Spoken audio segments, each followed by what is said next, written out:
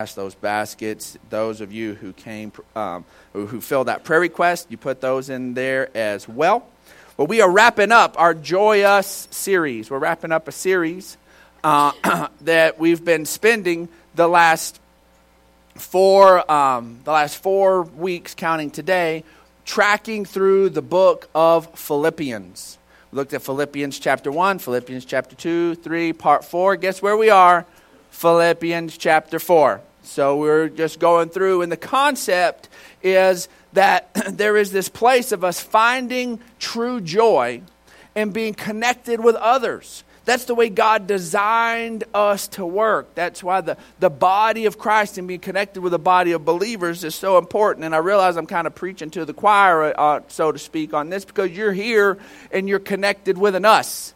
But I want us to be able to really get this deep down so that we really understand the fullness of it. So get into your notes, open your bulletin or your YouVersion notes, and let's just go ahead and get into this. The concept of the fact that the joy of knowing God. Celebration Church is about knowing God better and trusting Him more.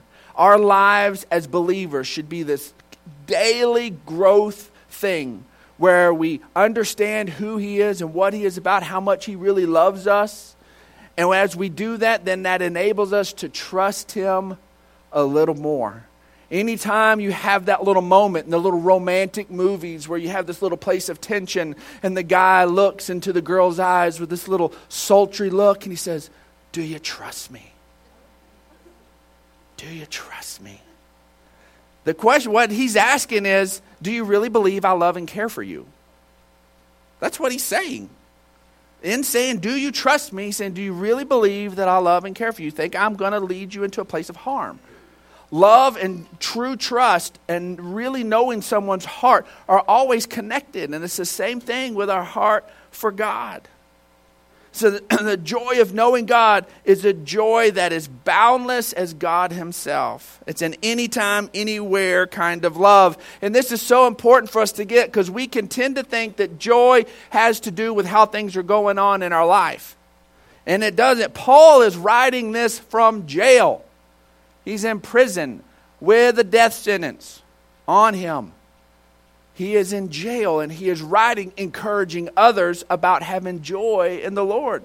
This would normally be a thing where we would all be doing a Facebook blast and say, "Man, our buddy Paul is in jail and they're going to kill him. Write him some emails, write him some notes and encourage our buddy Paul." And he's got this flipped on its head. And he's the one in jail. He's the one with the death sentence and he's the one writing the letter of encouragement. Why? Because he knows his God. And he knows the joy of being connected with others, and it changes everything. It is a life-giving, unending kind of joy. And we're going to kind of put something out of order here. We're going to look at Philippians 4:4 first. Philippians 4:4 says, "Rejoice in the Lord always. I will say it again, rejoice." We looked at this concept last week. Why? Because Philippians chapter 3 talks about rejoicing. This concept of having something that brought joy and going back to it again. You have this place where you are letting this cycle of joy. It's almost like this joy pump where it's just coming in and it's just circulating. And you have joy active constantly. There doesn't have to be something new inputted. What's happened before is this constant source of joy. We talked about that you're celebrating your anniversary with your spouse should be a moment where you celebrate something wonderful. Not where you go, "Oh, I remember that day. That was a rough one. Woo! Do-overs." No, that should not be it. It should be this place where every anniversary should be this place where we're remembering and we have this joy of this commitment and this connection all over again, where it's the same things pulling this joy in us. And Paul is reminding all of the believers at Philippi to rejoice in the Lord always. Always. Not when something awesome happens. Not when there's something great. Rejoice always. I'm not going to point out any teams because I don't want to step on any toes, but we know there are the teams that have, especially football season, that there are the teams that have the fans that are screaming like crazy and just going nuts no matter what's happening. And then you have the fans who are sitting there, and they're doing this. And then the guy gets the ball, and he gets a 5-yard gain. He gets a 10-yard gain. He gets a 15-yard gain. He gets a 20-yard gain. All of a sudden, he breaks loose. Yes! Yes! That's my boy. That's my boy. And then they sit back down and wait for something else awesome to happen. And then there are those teams that all of a sudden there's a punt, and everybody goes, whoa! That's so awesome. That's my team. They have nothing to do with all this cycle of different things. They're just fully engaged with what's going on. They're just completely engaged. Just the fact to be connected, just the fact that everybody's in the stadium together, this is just great. As believers, there ought to be this place, and so many times we want to live from first down to first down, from touchdown to touchdown, from playoff win to playoff win, and just these big moments, and how you doing? And, well, it's been a dry spell, just having it, getting through. Where, are you still in relationship with God? Oh, yeah. I love God. I'm heaven. I'm going to heaven. I think the big part's done, buddy. Let's have some joy here. We have to understand this. This is the big part. And Paul wants us to never lose that. When we understand and we can savor the big pieces, the ups and downs of the little pieces don't rock us like they used to. Nehemiah 8:10 says, do not grieve, for the joy of the Lord is your strength. It's not even your own joy. It's the joy of the Lord. I want us to really drill down now. Knowing that God loves us. I didn't put knowing that God loves you. There's this thing where it's personal and it is for you. But there's this place where it needs to get bigger than you. And knowing that God loves us and has given himself for us helps keep the things, and you'll see why that's in quotes in a minute, in right perspective. Philippians 4:1 says, therefore, my brothers and sisters, and I made it the West Texas version, y'all whom I love and long for, my joy and crown, stand firm in the Lord in this way, dear friends. You whom I love and long for, my brothers and sisters, I'm talking to all of you. I'm talking to all of you. Stand firm in the Lord in this way. He's about to reveal a way. Okay? And we're going to get into that in just a moment. But there's this place where we have to understand that God loves us. And it changes things. Sometimes we begin to see that this place that, man, God's for me, and anybody that's against me is an enemy, and almost not now an enemy to God. And so many times it's just not the truth. You're all sitting there, you're at odds with each other. And the problem is you need to both get on God's side, and that's what bring alignment. That's what bring things. Almost all of us. Does anybody drive a car for any length of time and not get irritated? You do it? Does anybody like the most peaceful driver ever? Show all the hands of the people who you get irritated at other drivers. Thank you. It's all of us with driver's licenses. It's those of us that have a driver's license that are sitting in the passenger side of the car. And we're irritated at the other drivers and the person that's driving the car we're in. Like, why'd you choose to go to Rose's this way? This is the longest way to Rose's ever. I'm not pointing out anybody. And so...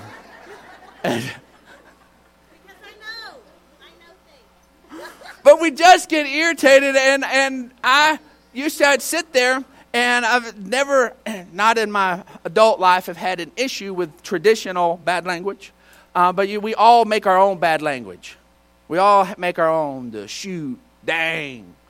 And I would sit there, and somebody would do something I didn't like, and man, my favorite word was moron. And I'd just go, moron, or idiot. And, and then somebody just cuts me off one day, and sadly San Angelo don't know how to use entry ramps and exit ramps. We still don't know how to do that well. And that's a high moron there needs to be like a moron crossing, moron entering signs at all of our entry ramps and exit ramps on the loop. There needs to be. And I've probably been one. You've probably called me a moron before. And so, anyways, and so I was sitting there, and sure enough, this happens to me one day, and I'm just irritated, and I just offhanded. I don't go in a huge rage. I'm just like, moron! I have to move over. And then they didn't even enter. You jumped the light. You got on the entry ramp, and you got off, and you just jumped the light. You just blocked me. Were you playing fullback on the deal here? I'm just trying to get over there. This is ridiculous. And so, anyway, so I do that, and the Holy Spirit just checks me and says, I love that person. I love that person. I tell you what, I might get onto my kid, but you know what? Cutie she get on our kids, but do not call our children a moron in front of one of us. Because, man, that's my kid. I love you, but I love them too, and don't do that.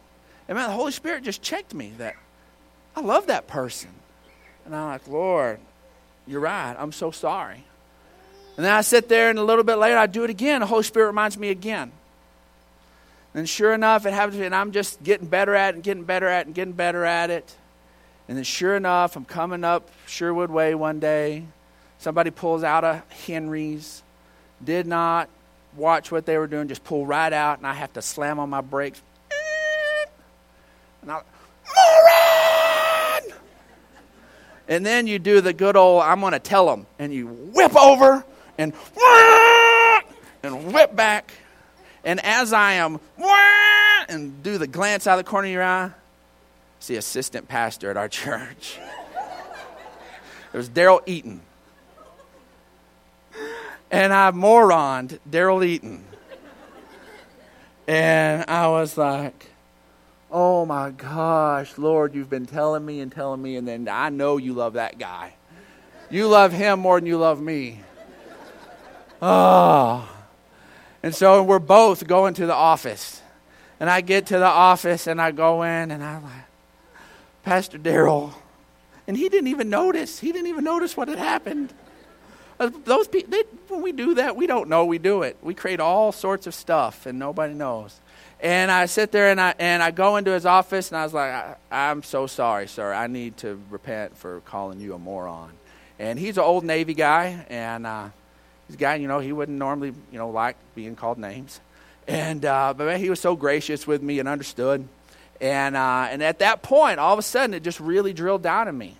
And not that I've never done that ever again, but it's just real quick. And all of a sudden, getting a bigger perspective. When we begin to see that God loves us, when we begin to get at odds with somebody, especially another believer, somebody that we're trying to do life together, and remember how much God loves them too, oh, man, all right, Lord, let's get this figured out. Which is where we step into Philippians 4:2. And Paul begins to get personal. He's writing to the whole church, but there's an issue here. And Paul says, I plead with Euodia, and I plead with Synecdoche. So it's not, he could have said, I plead with Euodia and Synecdoche if they were together in something. There were people who he had to rebuke that were together in their wrongness. Like some guys named Hymenaeus and Alexander. And he put them together. Deal with Hymenaeus and Alexander, he put it together. But this is this thing like me going, I plead with Euodia, and I plead with you too, Synecdoche. I'm talking to both of you. I'm not calling just one of you. Both of you listen to me. He says, to be of the same mind, where? In the Lord.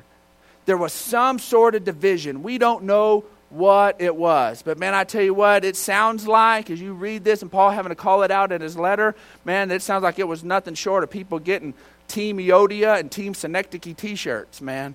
There were just like people who were there. It's a division. There were problems. And people were rallying to it, and it was creating an issue inside the Philippian church. And he doesn't say, you know what, this one's right or that one's right. He says, be of the same mind. Where?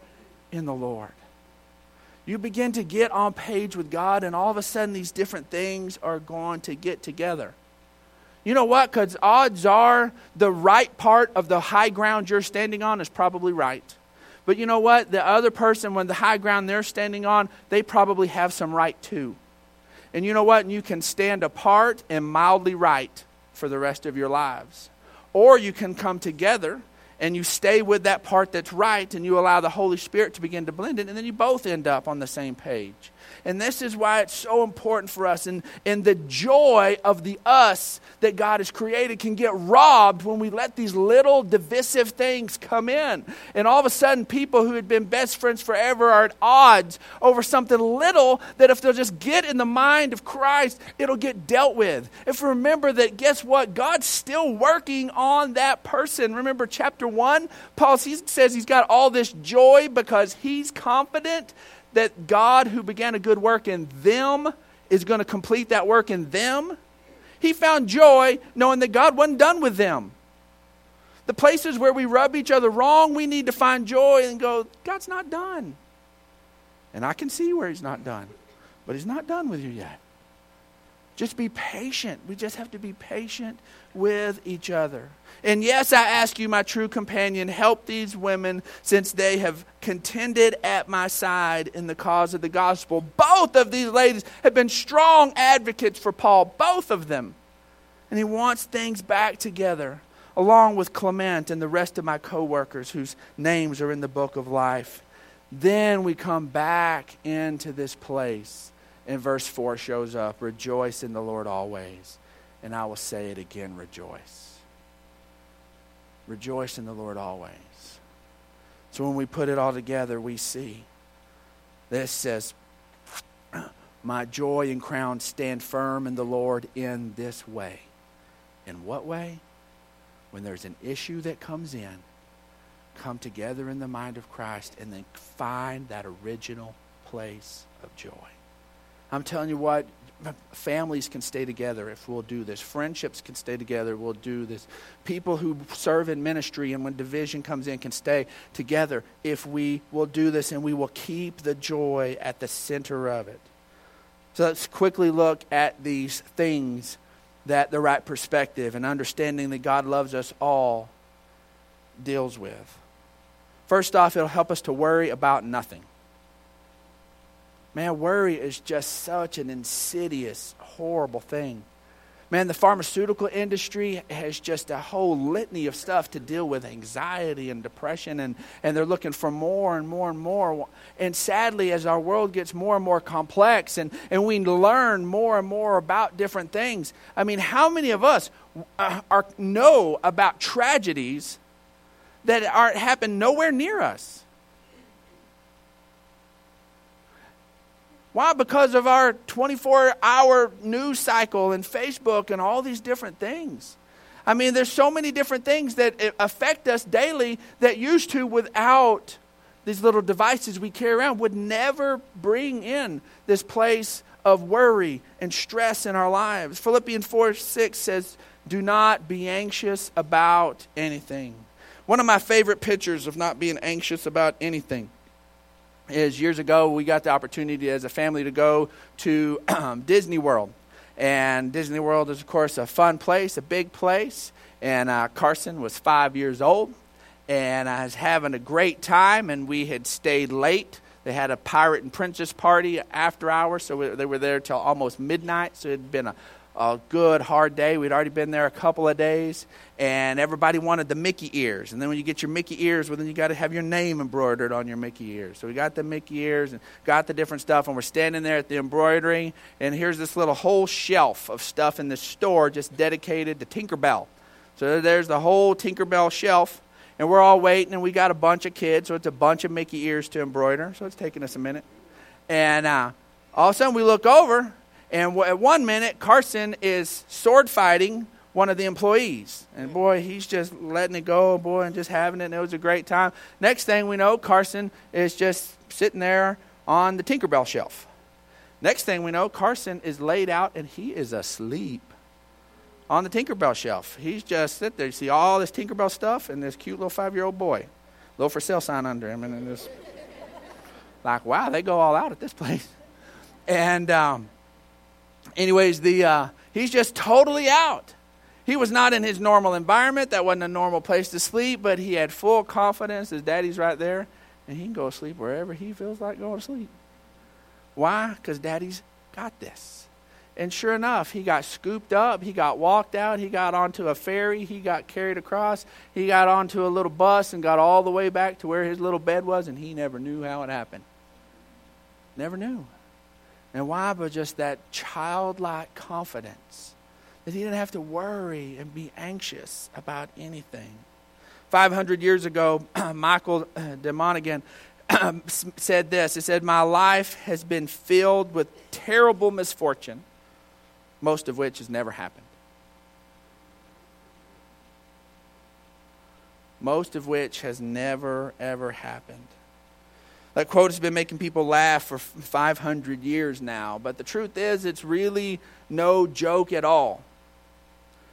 The stress that is generated by and all of this different stuff that's generated by the stress and the anxiety that brings on, the hormones that are released, dump all of these different things into your body. They're linked to shrinking brain mass, lowering your IQ. If there's something that really needs to be worried about, don't you want all your brain cylinders working? You need a problem you need to address. But stress and worry will actually lower your IQ. It's been connected with heart disease and cancer and premature aging. It's connected with marital problems and family dysfunction and clinical depression, and making seniors more likely to develop dementia and Alzheimer's. It does no good. In fact, there was a study that was done that says that 80 to 90% of the things that people worry about never, ever happen. Never happen. Charted it, did a story, all this kind of stuff. It just never, ever, ever took place. And there was a doctor at Johns Hopkins University that said this, said, "We don't know why it is that worriers die sooner than non-worriers, but it is a fact." And then linking that with the fact that most things, the huge majority of things that we worry about never happen, this statement was tied to it, that to live by worry is to live against reality. It's to fabricate something that's not even real and live in a horrible, messed up, fabricated world. Doesn't even happen. And then brings up all this stuff. Matthew 6:27 says, Who of you by worrying can add a single hour to his life? Matthew 6:34 says, "Therefore do not worry about tomorrow, for tomorrow will worry about itself. Each day has enough trouble of its own." So how do we deal with that? How do we really worry about nothing? Well, Paul, he carries it on. He doesn't leave us hanging. Verse 6 picks it up and tells us to pray about everything. In everything, by prayer and petition, with thanksgiving, present your request to God. And the peace of God, which if you're at peace, you're not in worry, which transcends all understanding, will guard your heart and your minds in Christ Jesus. Where does all of this worrying take place? In our minds, in the issues of our heart. That's where all of it takes place. If we'll really present these things to God and trust that He's for us, He's sitting there and He's got that look of love on His face, and He's saying, "Do you trust me? Do you trust me?" And are we going to stick our hand in His and say, "I don't understand it.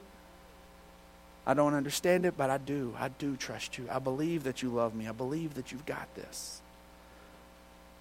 1 Thessalonians 5:18 says, "Give thanks in all circumstances, for this is God's will for you in Christ Jesus." It's this. Do not misread this. It's not that every circumstance is God's will for you. He says giving thanks no matter what gets thrown at you is God's will for you. Why? Because we live in a fallen world. Deuteronomy 30:19 tells us, "I've set before you life and death, blessing and cursing." It has come our way because we we pushed God out a long, long time ago when we chose to eat from the knowledge of good and evil. So guess what? Every day there's accessible to us what? Good and evil. It's there. It's right there in our faces all the time. So there'll be evil stuff, but we need to point our attention towards God, and that's where things shift. The next thing is we need to think about the right things. Philippians 4:8 says, finally, brothers, whatever is true, that means there's some stuff that's a lie. Whatever is noble, that means there's some stuff that is not of nobility. It's just junk.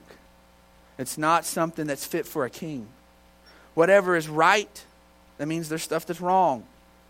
Our culture wants to try to say that we can create our own rights. It's not true. We have the freedom in Christ. We have the freedom by God to live the way you want to live. God made you a chooser, and you can choose your own route. But just because you sit there, God told us life and death is set in front of you, but choose life. That means there's some death choices. And people choose them all the time. But there are some death choices. Whatever is lovely, whatever is admirable, if anything is excellent or praiseworthy, think about such things. Whatever y'all have learned or received or heard from me or seen in me, put into practice, and the God of peace will be with y'all. This place where God's peace is invited in to us whenever we begin to recognize how much He is for us. That's why having a right perspective about who God is and His attitude towards you changes everything. If you think that God is looking for a way to kick you to the curb and to get you will not engage with Him right on any level. You just won't. That's why the biggest testimony of what God thinks about you is that He sent His Son for you. If you wrap your mind around that, if you can wrap around the sacrifice that was made, you can begin to see how much He is for you and He loves you. Proverbs 23:7, for as he or man thinks in his heart, so is he. This is so important. 15 different times Jesus refers to people's thinking. 15 different times He brings it up on what's going on in people's minds. Next thing is be contented with my things. So much comes and there begins to be, we get at odds over simple envy. Somebody has something and I don't have it. Whether it's something physical, they got a better house, they got a better car, they got a better hairstyle, they got a better whatever. Or they got recognized at work and I didn't get recognized, I got overlooked, or they got this, or they have that, or even in church life. Well, they got to do this and I didn't get to do that, or any of these different things. And when things can just be messed up, and whenever we let that come in. Philippians 4 says, I'm not saying this because I'm in need, for I have learned to be content whatever the circumstances. I know what it is to be in need, and I know what it is to have plenty. I've learned the secret of being content in any and every situation.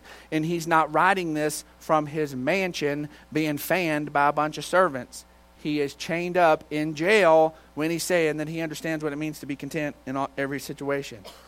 Whether well-fed or hungry, whether living in plenty or in want. 1 Timothy 6:6 says, but godliness with contentment is great gain. Why? Because as soon as you are at a place that you can just enjoy life however and the way things flow, does that mean you don't have ambition? No, that doesn't mean that you don't be able to move forward. We see that God prospered all sorts of people throughout the Scriptures. The thing is they wanted God more than they wanted any of that other stuff. And in their pursuit and just treating people right and doing business right and being honorable, it was all of the other stuff was a byproduct of being a person who sought after God. Last one is trust God for all things. Philippians 4:13 says, I can do everything through Him who gives me strength. So many times we want to put that scripture and, we want to carry it with us into the gym and, try to lift more weight than we can lift. I can do all things through Christ who gives me strength. It's misuse of that scripture. What this is about is Paul, this saying I can do all things through Christ who gives me strength. This comes right there. It's coupled with it, of him saying that, whatever situation I find myself in, I can still be at a place of peace. I think most of us need to tap into strength for that more than we do to just about anything else. Man, how great would life be if we could just enjoy and just fully enjoy right where we are in this moment. Golly, how good could life be?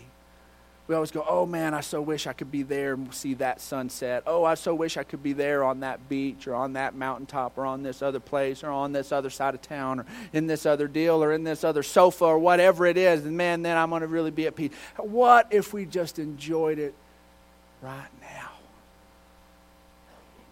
That's the strength God gives us, is to have that kind of relaxation and joy that we somehow save up for and go and try to harvest on vacation. We can have that kind of joy and peace in Christ all the time. Philippians 4:19 says, and my God will meet all your needs according to his glorious riches in Christ Jesus.